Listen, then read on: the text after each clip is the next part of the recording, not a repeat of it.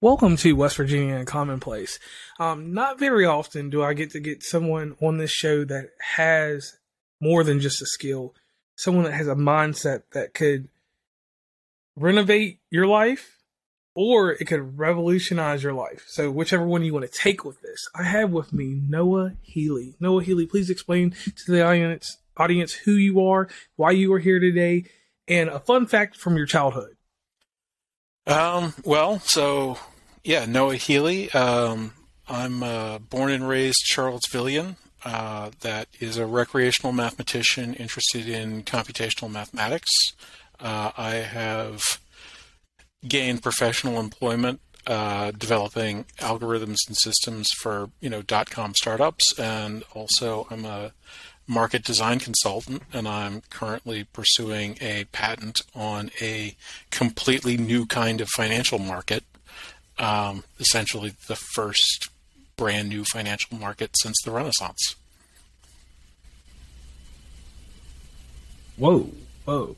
Now, let's dive into something. You said Charlottesville, and to the audience, Charlottesville is a big place for me. I'm from Lynchburg, Virginia, originally.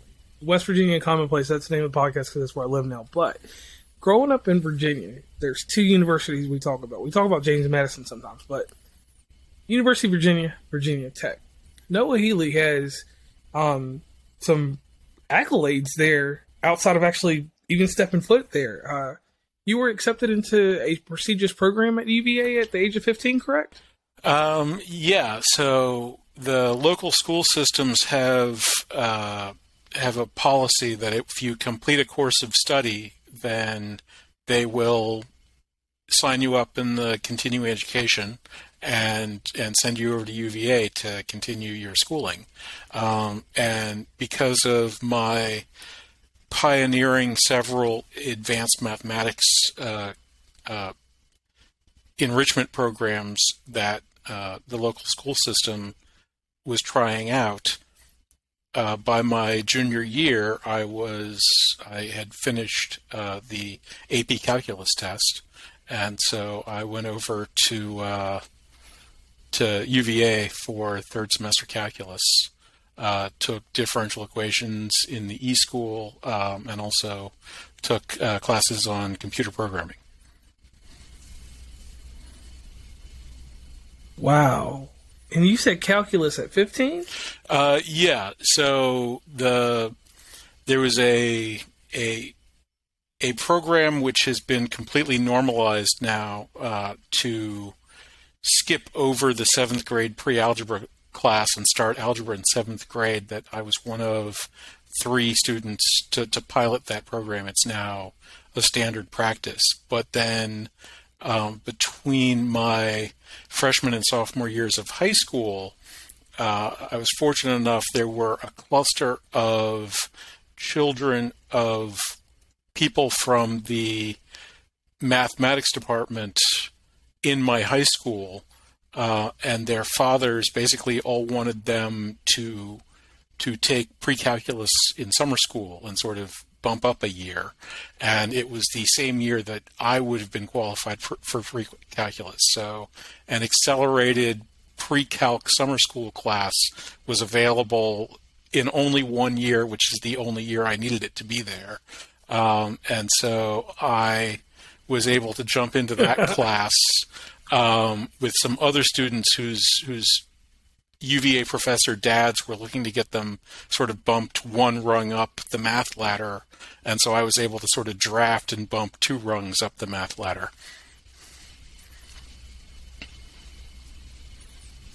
Okay. So that's a lot of pressure there. So you go on, you graduate from high school, but you get admitted into University of Virginia's nuclear engineering program. You were you have a distinction. You were the last person admitted. How did that come about, and what does it feel like now knowing that you were the last person that was admitted? Well, so the program was actually closed down for undergraduates the year before I became a full-time undergrad student at UVA. And I was admitted into their Rodman program, which is sort of their engineering honors program, sister to their Eccles program. And the the Eccles program has this kind of unique thing called the Eccles degree, where Eccles students can simply take 120 credit hours of classes and then graduate as a student of the university, no major declared, and they can take classes with no major requirements. So they can take graduate classes, they can skip requirements and so on if they want to. The Rodmans can also kind of skip out on requirements, but no such sort of potpourri degree exists within the engineering department, at least formally. But my advisor basically thought I was smart and just figured I could do whatever I felt like. So I got what I sort of call the mad scientist degree. It's an engineering science degree, but my electives, my science electives were genetics and relativity. My lab electives were robotics and radiation detection. And my thesis was on techniques for extracting models from, in nuclear engineering, they're called codes, basically computer simulations. So extracting mathematical models from computer simulations. Specifically, a computer simulation that the lone student of the nuclear engineering department, a PhD candidate, was working on, of something called an energy amplifier, which is this kind of nuclear reactor that we've never actually built one of. My thesis advisor was consequently in the nuclear engineering department, and he had some grant money rattling around and asked me if I'd like to take a year of graduate school if he would pay for it. And I said, sure, I will. I'll stay in school. I don't really know how to do anything else. So I was admitted to the nuclear engineering department, which was closing as a graduate student on the understanding that it was closing and it would all be over in a year, sort of no matter what happened. And I was fine with that. I got to take some more math classes and then got out to sort of face the real world. Wow. I'm kind of starstruck. Like, that's a lot to take on. So let me ask you some personal questions real quick. In dealing with all this stuff, like the pressure, what was the pressure like once you started getting deeper into, I guess the best term I could use is like, with nuclear engineering, I guess like you got deeper into scientific method. Is that the terminology, the best way to use that? Like, when you got more in depth with all the skill sets that you've acquired up until this point, like, how did that pressure build on you to figure out what you wanted to do after this year of school? I sort of take problems as they come, and mostly I get through things through, I would describe it as sheer luck. So I never really had a plan for that. I should plan more. I find that planning almost always works for me, but then sort of my life kind of works out in a lot of ways. I think the real key is expectations, and since what I like doing is thinking about things, that's a very low cost, need set to actually need to validate or satisfy. So I wound up taking nuclear engineering classes in the first place because there was a professor that I liked who was a good teacher. I continued with nuclear engineering because there was an interesting problem presented in that class that I was able to come up with a creative solution to, which led then to my thesis and my thesis advisor. And then I continued on there because I impressed him and was just able to continue. Once I got out, I sort of had a major career change, if you could call what I was doing so far a career, into programming computers. But that was a result of the CTO of a local tech firm was a member of the games club at UVA that I was a president of. And so basically I'd been, beating him in strategy games for several years at that point. And they were hiring, and he's like, "You're smart. We're hiring. Come on down and, have an interview." And that, they folded in a year. It turned out they were overspending on the wrong things, but I'd made friends there. Most of those guys got a job at a different company, and then so did I. And so I've been kind of bouncing around these relationships here in town for the last 20 years or so. Okay. Smart man, smart moves. Keep you going. Now, the global economy. What happened in your thought pattern to make you want to upgrade the methods of the global economy? Well, again, that's something of an accident. So about 10 years ago, I was working for a company, and I had effectively finished the job for which I was hired. And the company had no career prospects for anybody. That was corporate policy, was that no one ever got promoted or changed or really much of anything. You sort of stayed in your slot, and that was kind of that. I could have moved sideways, but I could have moved sideways in an environment where I could never move up. So that was not particularly attractive. So I had money in the bank. I decided to leave. I'd been thinking about, computational math at that point for around a decade, and I wanted to see if I could take some time for myself and just think about these subjects. So I did some traveling, visited some family, but also took some time, and I was working on a communication theory problem, and I came up with this game theoretic approach to the problem of finding consensus among people who are connected through a network, or entities that are connected through a network. And I was talking this over with a friend and neighbor, and he asked if you could predict the stock market with it. And I said, no, you can't, because you can't pay enough money to buy that information off the network, like the stock market's already doing that. And as I was walking home, it occurred to me that since the market was paying for that information, in theory, a marketplace could use this kind of an approach. And just as a lark, as this thing that was maybe possible and clearly interesting to think about, I decided to see if I could solve that problem. So about 6 months later, it turns out that I had solved the problem. And then when I started doing the analysis of the solution to see how it compared with existing systems and so on, that's when I figured out that it was actually vastly superior in terms of how much work it would take to actually execute it, how much cost it would impose on a society that was using it.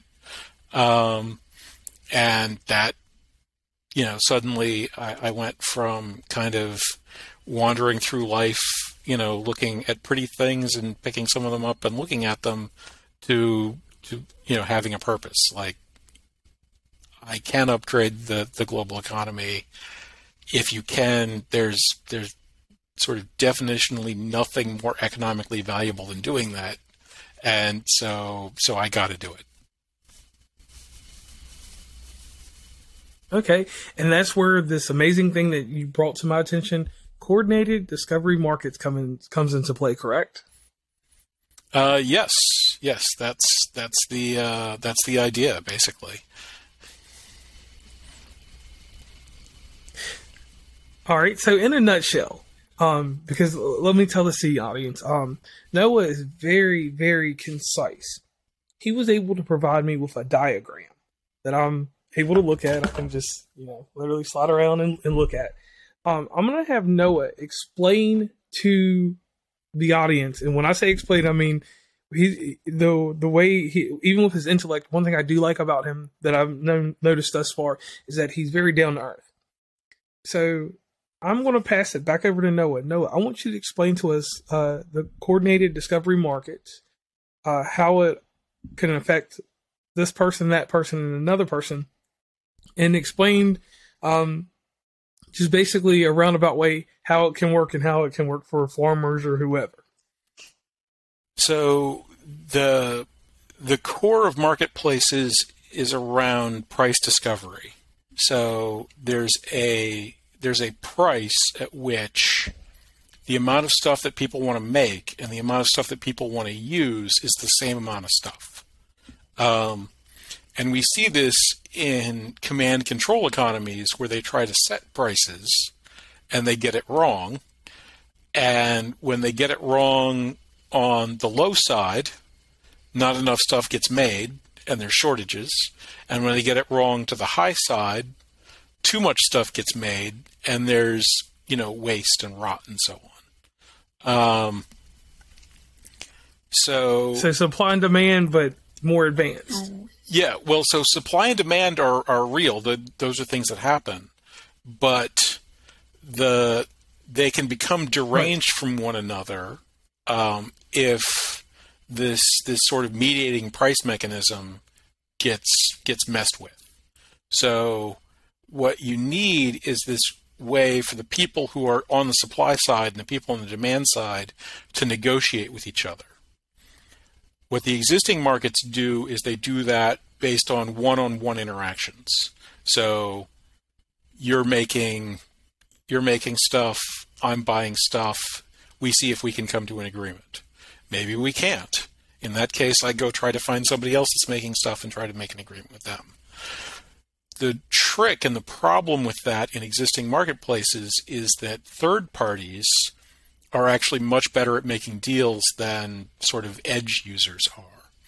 And so what happens is people with deep pockets, lots of resources, go out and just make lots and lots of deals, and they're better at it. So they wind up making deals with each of us independently, and then, sort of smoothing together on the back end. And the reason it's impractical for us to actually get face-to-face is because in a commodity situation, there are tens of thousands of farmers. So I would have to have every single one of them, relationships with all of them, to just operate my bakery. I need to actually run my business. I can't be negotiating price. I had a roof put on last year. I got 3 prices. I did not get 50,000 prices. It took me 4 months just to get 3 prices. If I had waited thousands of years to get 50,000 prices, my house would have collapsed before I'd gotten a new roof. So yeah, you wouldn't have a roof. Right, exactly. You wouldn't have a roof at all. I wouldn't have a basement. Like the whole thing would have washed away. So these middlemen provide this important service of kind of aggregating things together, but they also impose this cost of these bad deals. So what my system does is it creates a common market that people can participate in that has 2 pieces. There's a common negotiation market so that both sides can come together and propose what kind of price evolution or price curve will happen in the future, and the system will integrate those into a unified future. And then a common exchange market where people can use these pre-negotiated prices, pay a commission to the system and the negotiators based on sort of how well they did negotiating for the use of that price information. but having this safe environment where everybody gets to trade at a common price at a much lower cost than this sort of existing system of roving middlemen just trying to find the very best deals they can out in the world. Okay, I get that. Kind of like, you know who my employer is. So like, sort of like what my employer does, whoever facilitates to us, usually it's a distributor that handles the farms and stuff like that. Whatever comes into our stores, because we are one of the world's largest employers. It's kind of like taking that distributor out of the way, getting someone that's a little bit more informed and well versed in the needs of the buyer and seller, correct? Yeah. Once that they've got an established price, like you just... Yeah, you can continue. But yes, the more you narrow the middle, the sort of more money that's available for the productive activities that are on the edge. All right, so my question is inside of this, once they have an established method of set prices, is there a patent or something that's put on these prices, or is it just something that can be openly negotiated? Like, it's not something that's set in stone once it's... Like, it doesn't set a precedent, does it? When you set these prices? I'm attempting to patent the mechanism, this mechanism of price discovery. The prices themselves are published information for the members of the marketplace. But the key is that using them within the marketplace is effectively contained within the marketplace itself. So the trading, that's the other second half. The more people that participate in that marketplace, the more aggregate connections are all happening. So if again you were to try to break out, you were like, oh, okay, I saw that price, I know what I can get, now I'll go try to sell it. Well, again, you've got the 50,000 person problem, where the people that want to buy that are scattered around the country or around the world. And so the marketplace can do that aggregation for you automatically if you hook in and use their system and pay the cost of using their system.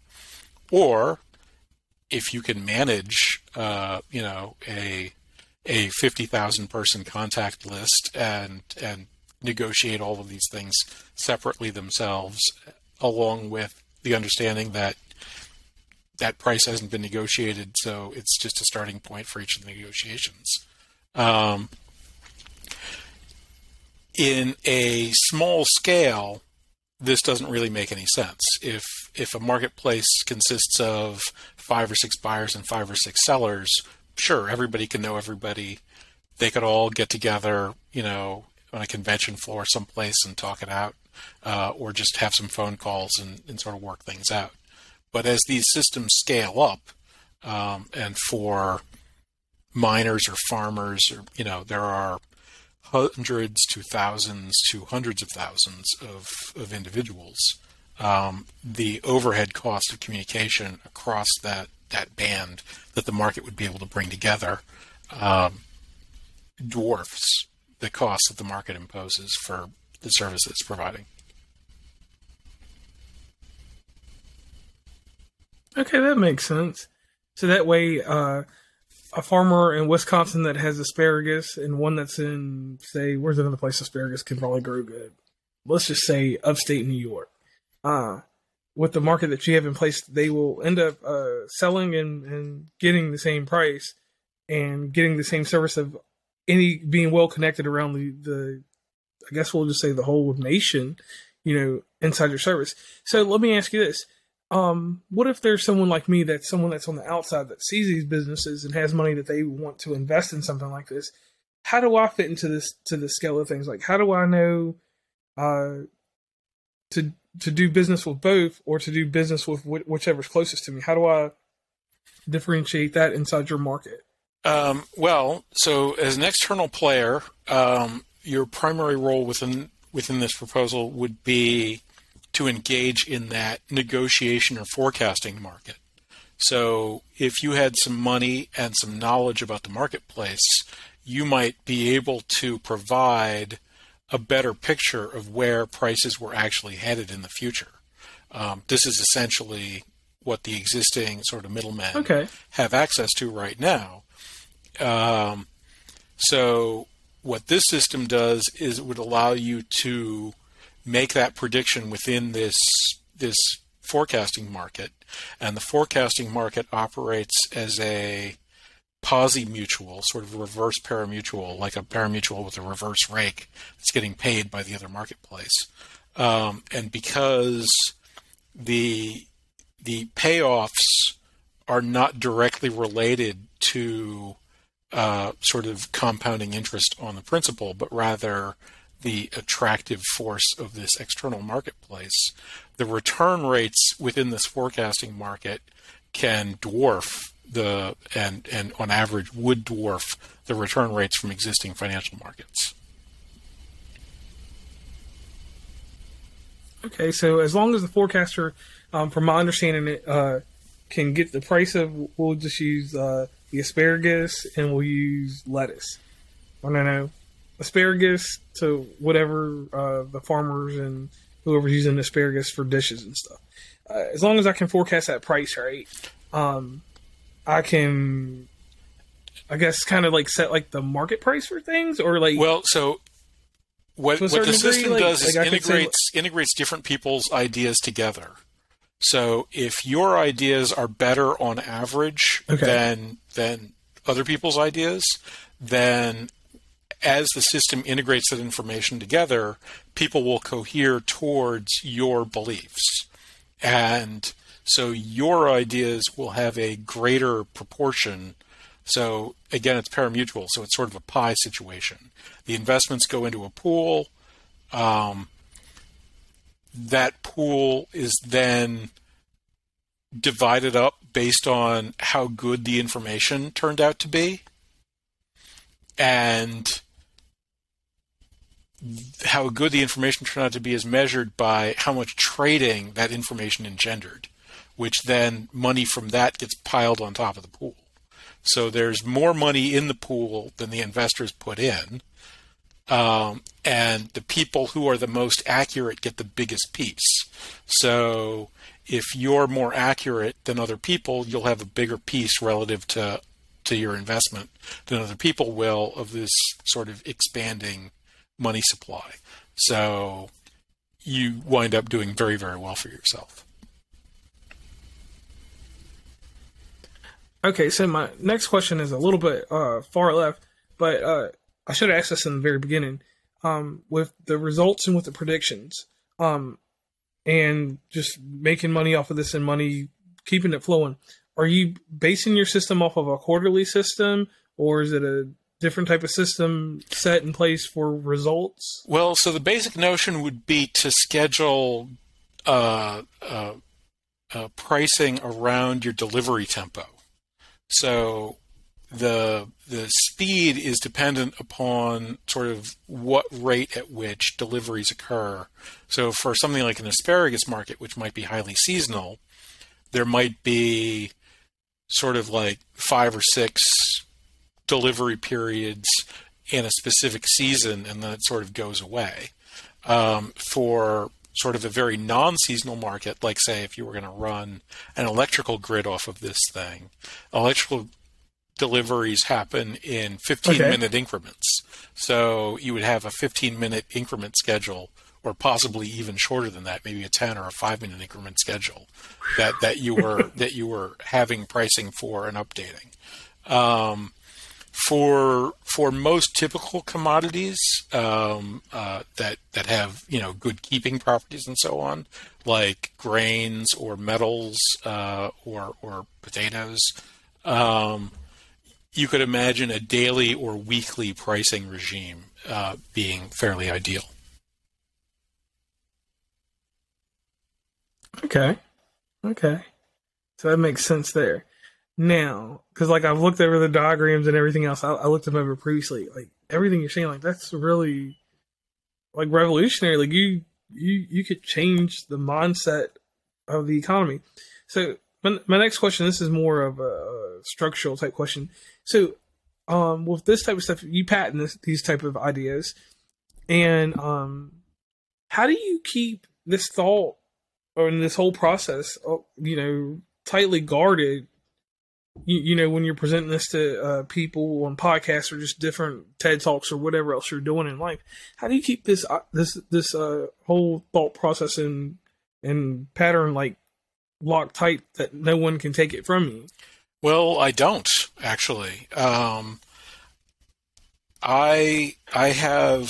attempting to get it patented here in the United States, but I'm pursuing an open source strategy overseas, and getting this thing up and running somehow, some way, somewhere is of tremendous value to me. Just within the context of what it would do for society generally. Plus, on the selfish axis, there are currently tens of thousands of economists employed in, very high salary positions around the world today, in an economy that is based on systems that none of them invented, and in fact predate the very subject of economics itself. So if this gets up and running and demonstrates its clear superiority and becomes market dominant in market structure, I would be the living inventor of the economics that human beings were using in a world that already has demand on the order of sort of high tens, low hundreds of billions of dollars a year for expertise on that subject. So even if this were developed without any reference to myself beyond what's happened so far, there are many mechanisms by which I can be taken care of in a world that's now operating on these far better principles. But as a practical matter, people I talk to sort of understand the value of having this kind of expertise on board. So it's not a major concern for me. Okay. Now, Noah Healy, something that we do on this show is we do a little role playing. Role playing comes into play because, like I said, you come from the great University of Virginia, prestigious all day long. If you present this matter in a TED Talk, what would be the opening statement of your TED Talk?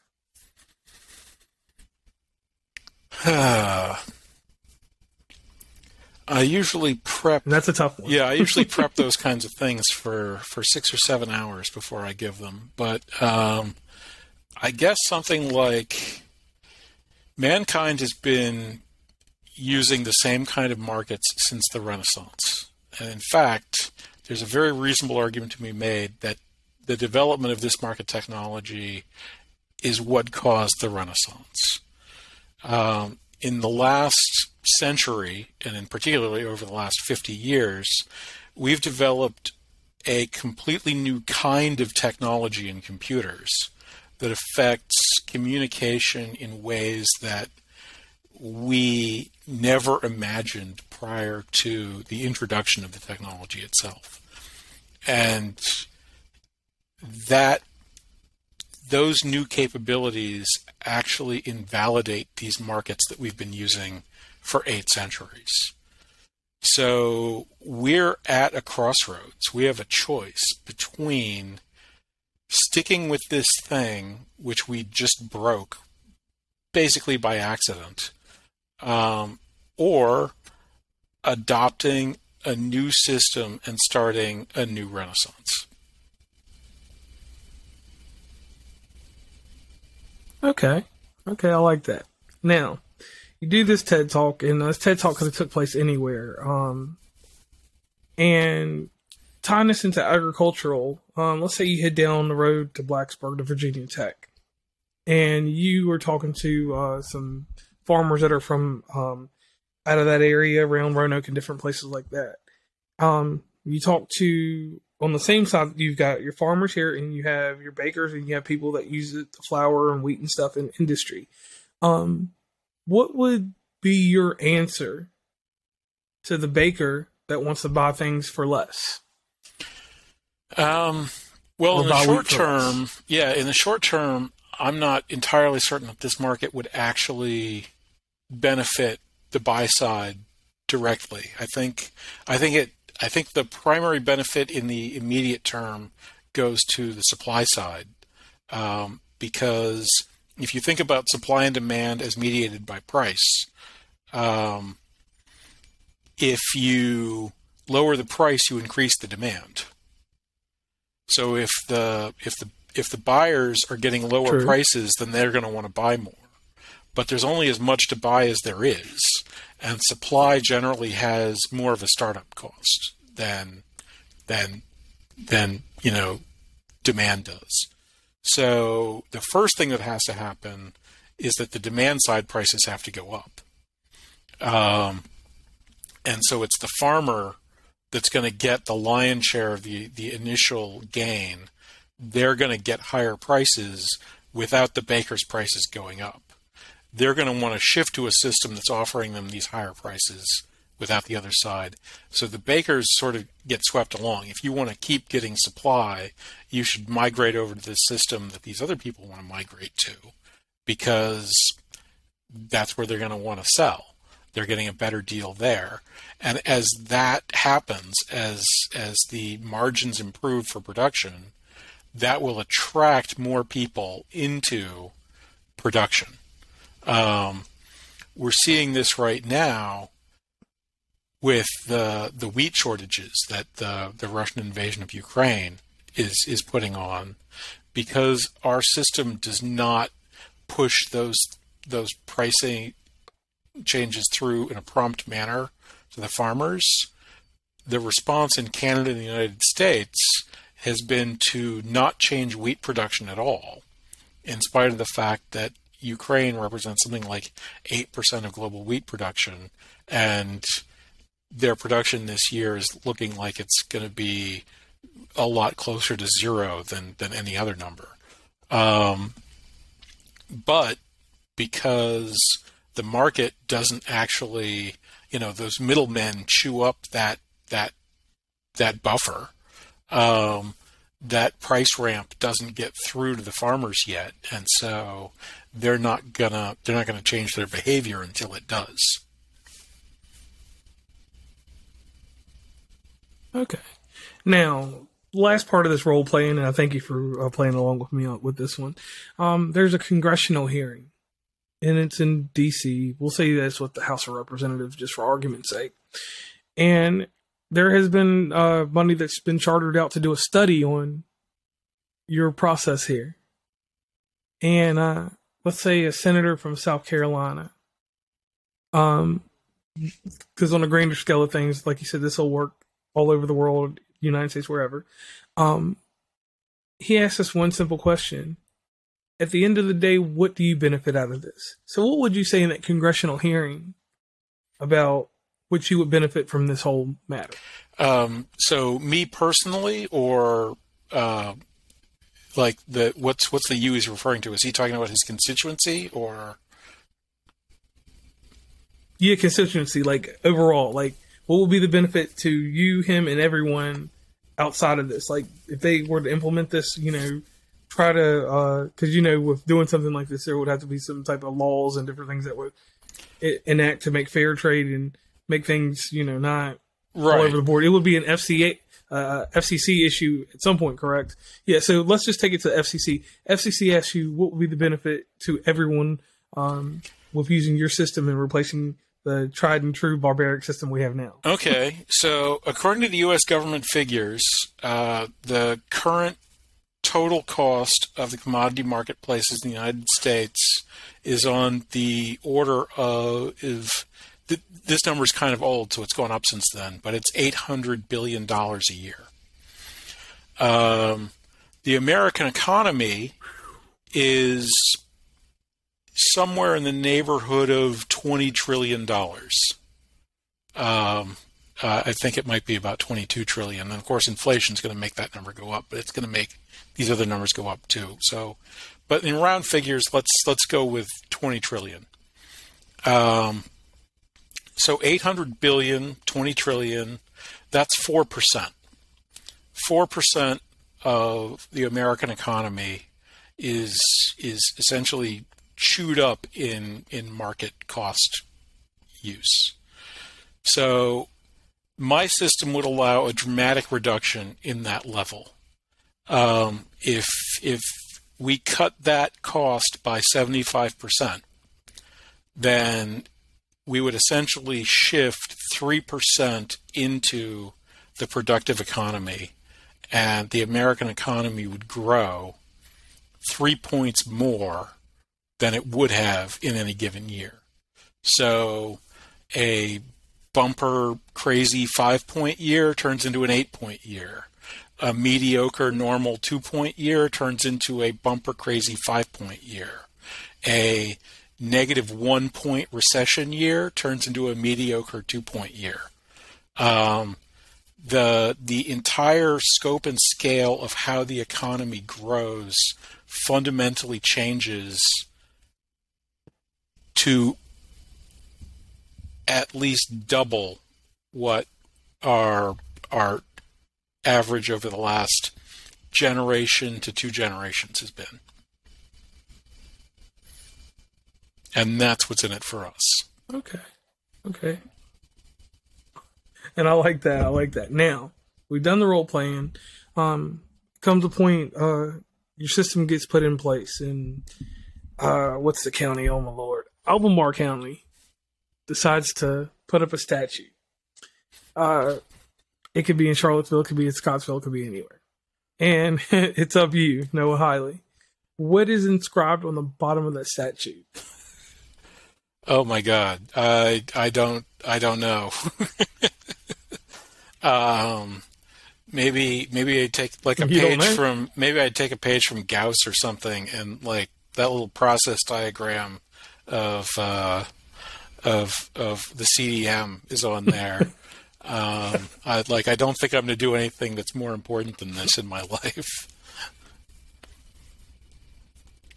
Okay, so that'll be outlined there. So it'll sit somewhere out there. And moving over real quick, one thing that we forgot to do inside this show is we do something called the shameless plug. And the shameless plug is where you present information where people can find you on social media, over on a website, any place that they can find you and connect with you to talk to you more about this, because it's a very interesting topic. Like it's mind-boggling, because I have to give you this kind of flowers. Not a lot of people have this much intellect and do this much. You know what I mean? I don't know if you hear that a lot, but this is truly something that's remarkable. Yeah, I really hope so. And yeah, I feel like I'm sort of punching above my weight class a little bit. We're in a period historically where there's kind of a lot more low-hanging fruit than we expected there to be.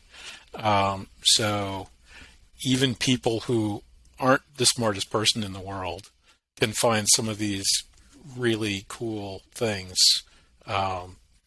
But in terms of shameless plug, I'm Noah Healy, NOAHHEALY on LinkedIn.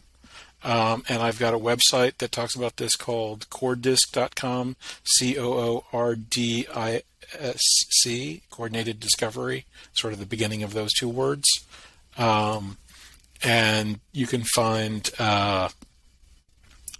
video explanations there, along with the white paper and the thing you were talking about, the little process diagram, is up on an explanation section there, so you can find that, as well as contact me through a link there, or just noahphealy@yahoo.com. It's my email address if you want to reach out.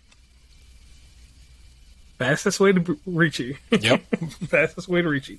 Now, my son Landon, he is entering into his freshman year of high school, and he is into robotics. He is into a lot of things that are mathematically related.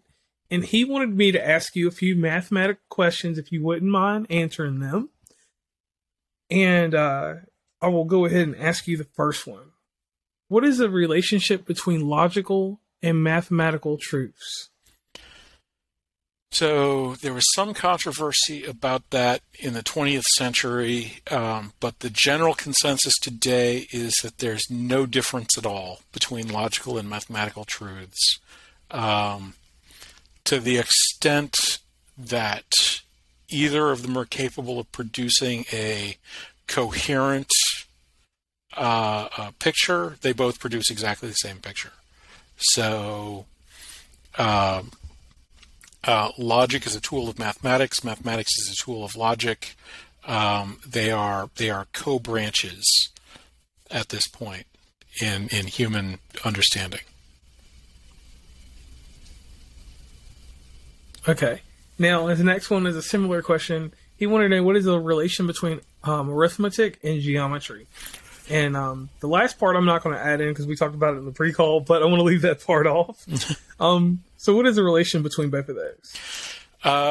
Well, probably the strongest example of this relationship is found in the Cartesian plane, which was developed by René Descartes, the I think therefore I am guy, where he showed that by essentially putting down a grid, you could have geometric forms perform arithmetic functions and arithmetic functions draw geometric forms.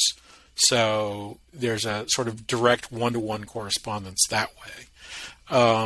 The subjects themselves have sort of a interesting internal dichotomy. Geometry is the mathematical subject of separable objects. So if you can, in some sense, divide an object into two or more pieces that are each themselves objects by the definition previously used, then you're talking about a geometric system. Arithmetic, on the other hand, is a process of symbolic manipulation.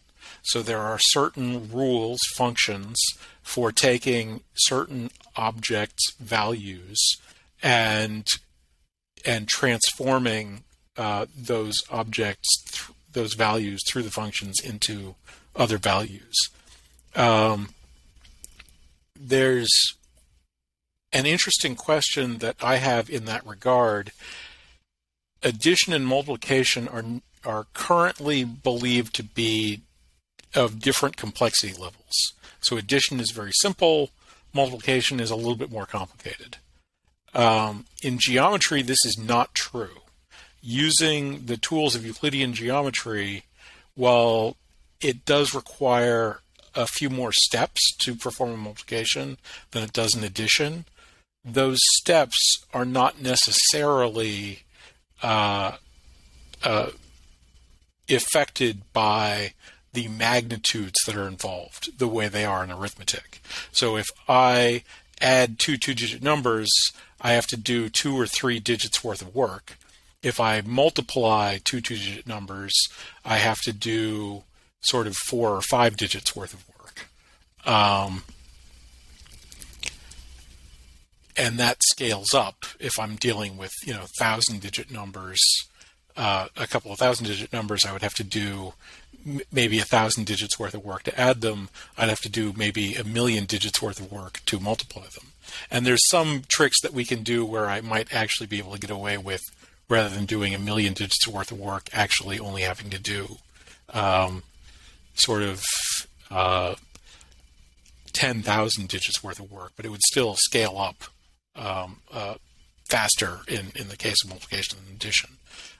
But again, over in geometry, within the Euclidean plane, I would be able to perform exactly the same operation regardless of scale, to multiply rather than divide. And so, to me, that opens up an interesting aspect of whether or not there's either some foundationally better way to perform multiplication within geometry, or if the Euclidean plane has some sort of foundational error that we don't really understand yet, that is some sort of contradictory, non-computable piece of Euclideanism that makes it appear that this would be the case. Okay, and I thank you for that, because now you've helped my son, and he will be able to develop some great skills inside of geometry. And arithmetic too, but geometry, you even made me feel more comfortable in geometry. So, to his last question, is advanced theoretic mathematics important to the average person in this day and age? More than at any time in all of human history.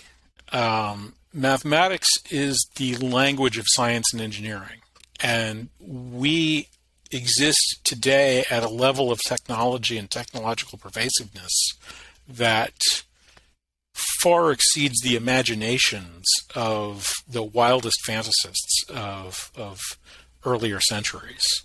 In the works of like Jules Verne or even Isaac Asimov, we don't see people wearing computers.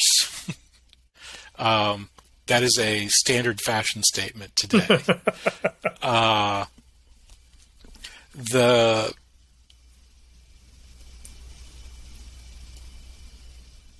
As this technology spreads and becomes a more and more important part of our lives, communicating with it takes up a greater and greater portion of what's important about our existences. And just as the inability to communicate with another person would be a crippling disability, and is for the people that suffer from it, being unable to communicate with technology essentially renders you a child in the environment that presently exists, and very much the environment that is rapidly, building up around us. And so,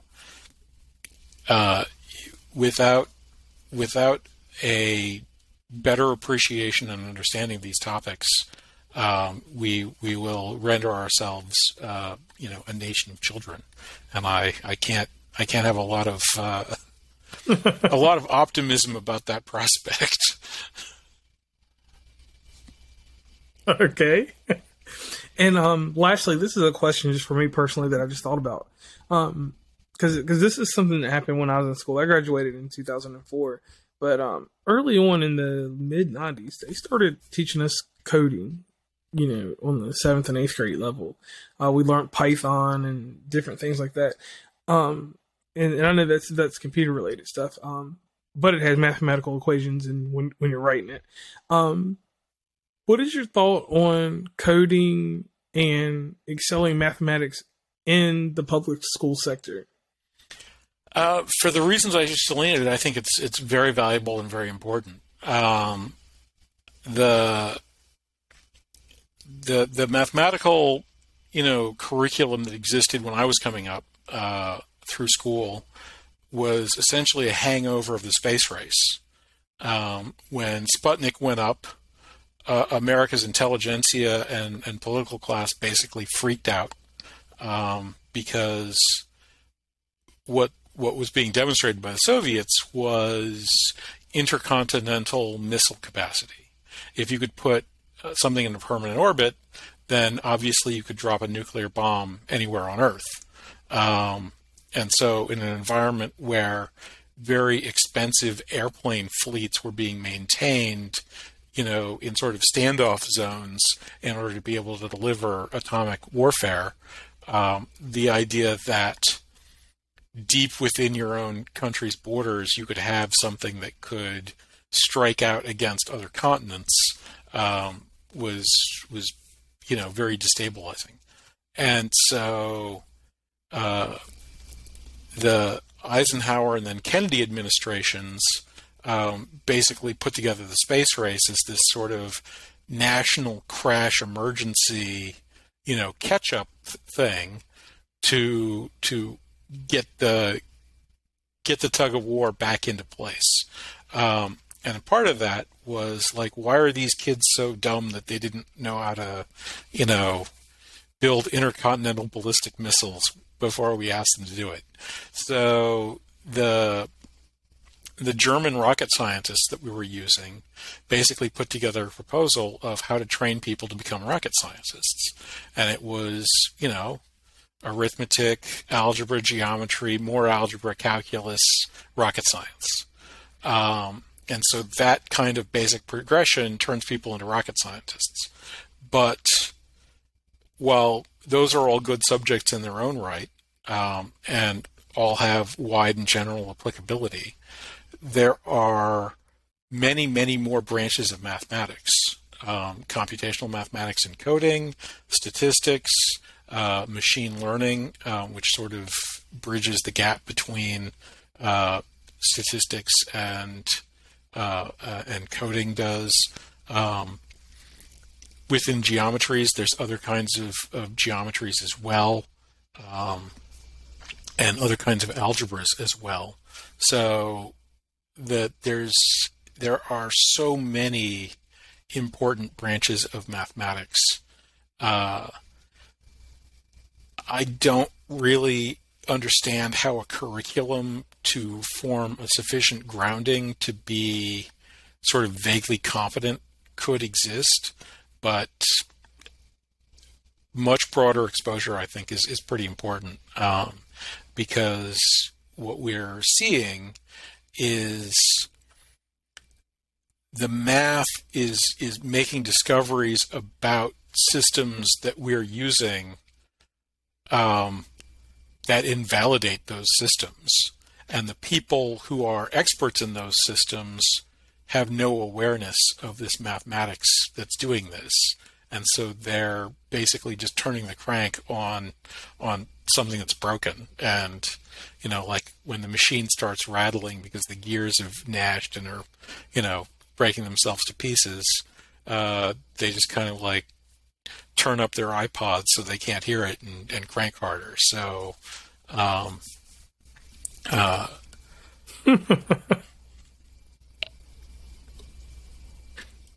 any solutions that are forthcoming are going to have to come from a position of reality, and because math is the language of reality, we're going to need greater knowledge and broader knowledge of that subject in order to engage with reality to find those solutions. Okay. And I thank you for that, because I definitely wanted that presented out there to the world. So people in general, the youth, please go to school, learn mathematics, take time with mathematics. Don't treat it like you do PE or anything else, like you breeze through it, or you just mediocrely get by with doing the meager amount of math that you have to do to graduate. A terrific aspect of the modern world is that online resources exist, many of which are quite engaging. But even without them, the fundamental and important papers of mathematics, several of which are actually interesting and engaging within themselves to read, are free online. So sure, pay attention in school, but do not limit yourself to sort of the frame of what your teacher presents as the end of understanding. If you're bored with like, adding one-digit numbers together, get online and watch some YouTube videos or read some papers about what else is out there.